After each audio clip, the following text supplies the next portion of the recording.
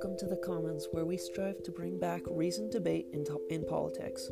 At The Commons, democracy starts with you, and we hope that together we can shape the future of politics in our country. We are a nonpartisan organization with members on the left, the right, and everything in between. We share a vision that seeks to hold our representatives in government to a higher standard, and you can be a part of it. If you enjoy what you hear today, follow us on Twitter at TheCommons10, or check out our website, www.thecommons.com. This is a Commons podcast, The Common Denominator, where we break down candidate arguments, offer a score based on the excerpt in question, and discuss how you can experience more reasoned debate in your life. The scores that we give the candidates are going to be helpful over time in creating a system where you can judge for yourself which candidates are better or worse based off of your beliefs system.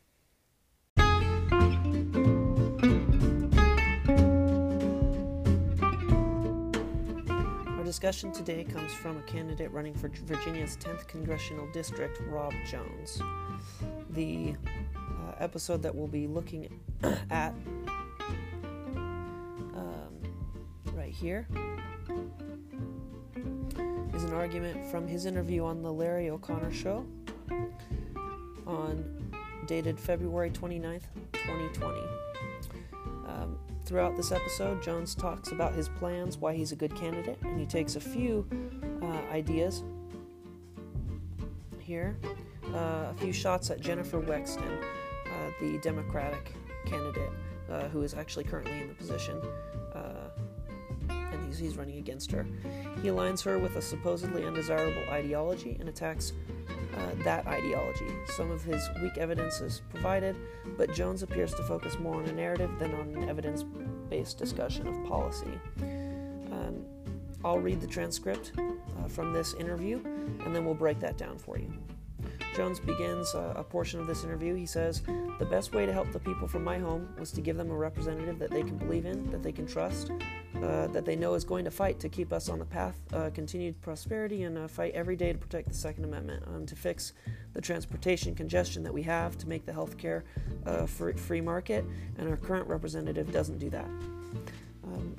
The interview continues, and it moves around to him raising money as a W amputee, being a Marine, and his character generally.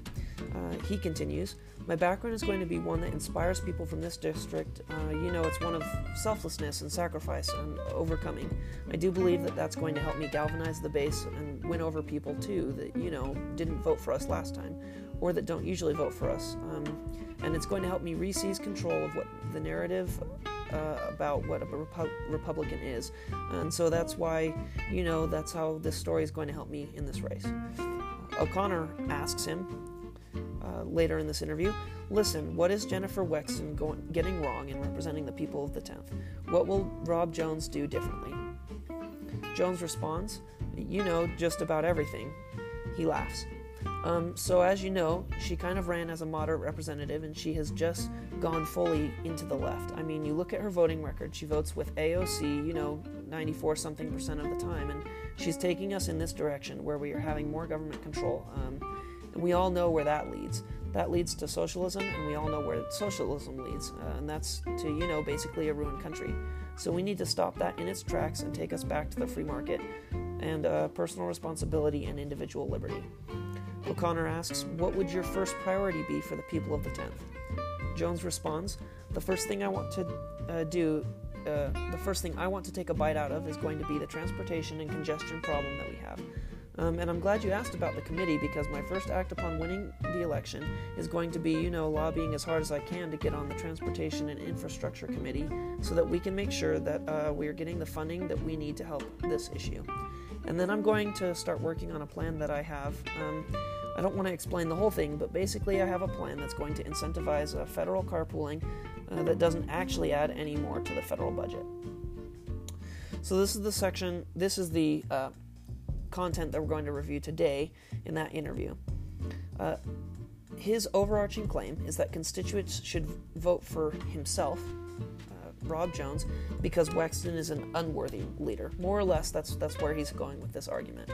His 3 sub-claims are that Wexton is untrustworthy. Virginia 10 needs a representative fighting for prosperity, the Second Amendment, free market health care, and less congestion. Wexton does not do this. His second sub-claim is that Wexton is very far left. And his third sub-claim is that Wexton is pushing for socialism and that this is undesirable. His first claim, Wexton does not fight for the Second Amendment, free market health care, or less congestion. He does not offer any support because this is a negative claim. A dearth of material from Wexton might be sufficient to support Jones, as this is essentially what he claims. However, any evidence to the contrary disproves Jones. Wexton's website does not lay out her stances on any of these issues, but a cursory review of her voting over the last months shows no evidence that that she is for or against any of these issues that Jones claims. It does show that she voted against Trump administration resolutions affecting Medicaid. The details were not shown on her website. So there is some light evidence there that she might be against some more free market health care plans.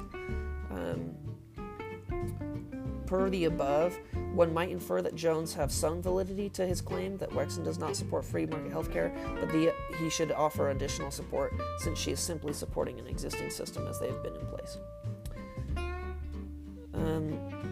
As to the next claim, Jones wants to correct the narrative about what a Republican is. There's no implication that there's a false narrative out in... There is an implication that there's a false narrative out in the ether as to what a Republican is, but what that narrative currently is not discussed, and how Jones is going to correct it is not discussed. What could lead to an interesting discussion is ignored by Larry O'Connor, who seemed like a rather sympathetic host who wasn't pushing really hard to have Jones explain his ideas or his positions. As to the last claim, Wexton ran as a moderate but has moved far to the left. Jones makes a statement. He says that Wexton votes with Alexandria Ocasio-Cortez more than 90% of the time. This is a weak and fallacious argument. A measure of how far left Wexton has moved should be measured by how far left she actually votes on the issues that she has voted, not by how she votes compared to another person. Jones might be using a heuristic to make his point as opposed to memorizing where Wexton has voted. And knowing the specifics of where she's voted would strengthen Jones's claim. He also says that she's taking us in a direction of more government control. This is used a little bit as a support, but also as a claim. Jones gives no specific evidence or even examples of how Wexton is voting to increase government control. Jones advocates later in the interview to increase funding for infrastructure, and this would seem to conflict with his view that government should have less control. So he self-contradicts in this interview and in this excerpt from the interview that we look at. He states that government control leads to socialism, but no support is given. He speaks of this claim as if it is a common truth. Although Jones could make a cogent argument to support his claims, his gross generalization is a logical fallacy. He also says that socialism leads to a ruined country. No support is given to this statement. A distinction between socialist, democratic socialist, and other ideologies would lead to a more productive argument from Jones. Alternatively, he could give examples of countries where socialism has not worked and rebut examples of where it has. He does not do this, however. So as far as the scoring of an argument, the common denominator seeks to create a objective method for scoring. When we look at an argument, we look at seriousness, factual basis, claim versus evidence relationships, contradictions, logical fouls, and the inescapability of the claim, or whether, at the end, whether enough evidence that was necessary and or sufficient was presented. Jones succeeds on 2 of his claims, as far as he gives evidence for 2 of his 3 claims, and so he fails in his seriousness to present evidence. Whether his evidence is factual or plausibly acceptable to a third party, he does offer evidence for the one claim that he does give evidence for. or the one claim that he does give evidence for, it does seem like it could be reasonable to a third party. This is referring to when he speaks about AOC and the voting of Jennifer Wexton. This evidence is not seen as relevant based on the common denominators because the evidence should relate directly to the claim instead of dragging in a third person. Because Jones contradicts himself, we decided to deduct a few points there. The fact is that everyone contradicts themselves on day-to-day issues,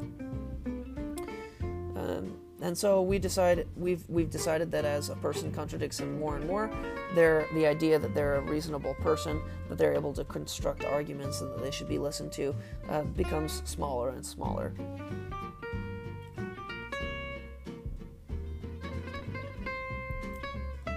There is a logical fallacy through generalization, and so he loses some points there. And his evidence is neither necessary nor sufficient to prove his claims about Jennifer Wexton, and so he receives 0 points as far as the inescapability of his claim. The total score can range from negative to about 90 or 100, and he receives a score of 8 points here.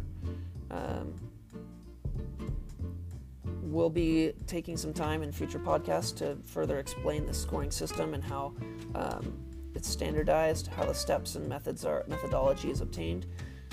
But for now, we hope that seeing that he doesn't seem serious about his evidence, it doesn't seem to relate directly to his claims, that he contradicts himself and makes logical fallacies, should be evidence enough to see that so far Rob Jones is not making good progress towards our goals as the common denominators.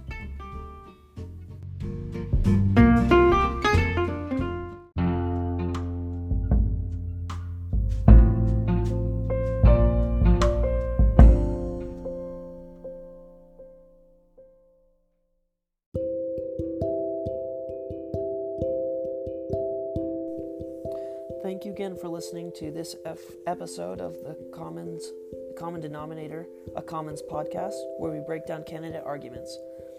We hope that you were able to have some thoughtful discussion with your people that are close to you today, and we hope that you come back to see us in the future. If you liked what you heard today, you can follow us on Twitter at TheCommons10 or check out our website, www.thecommons.com. Take care.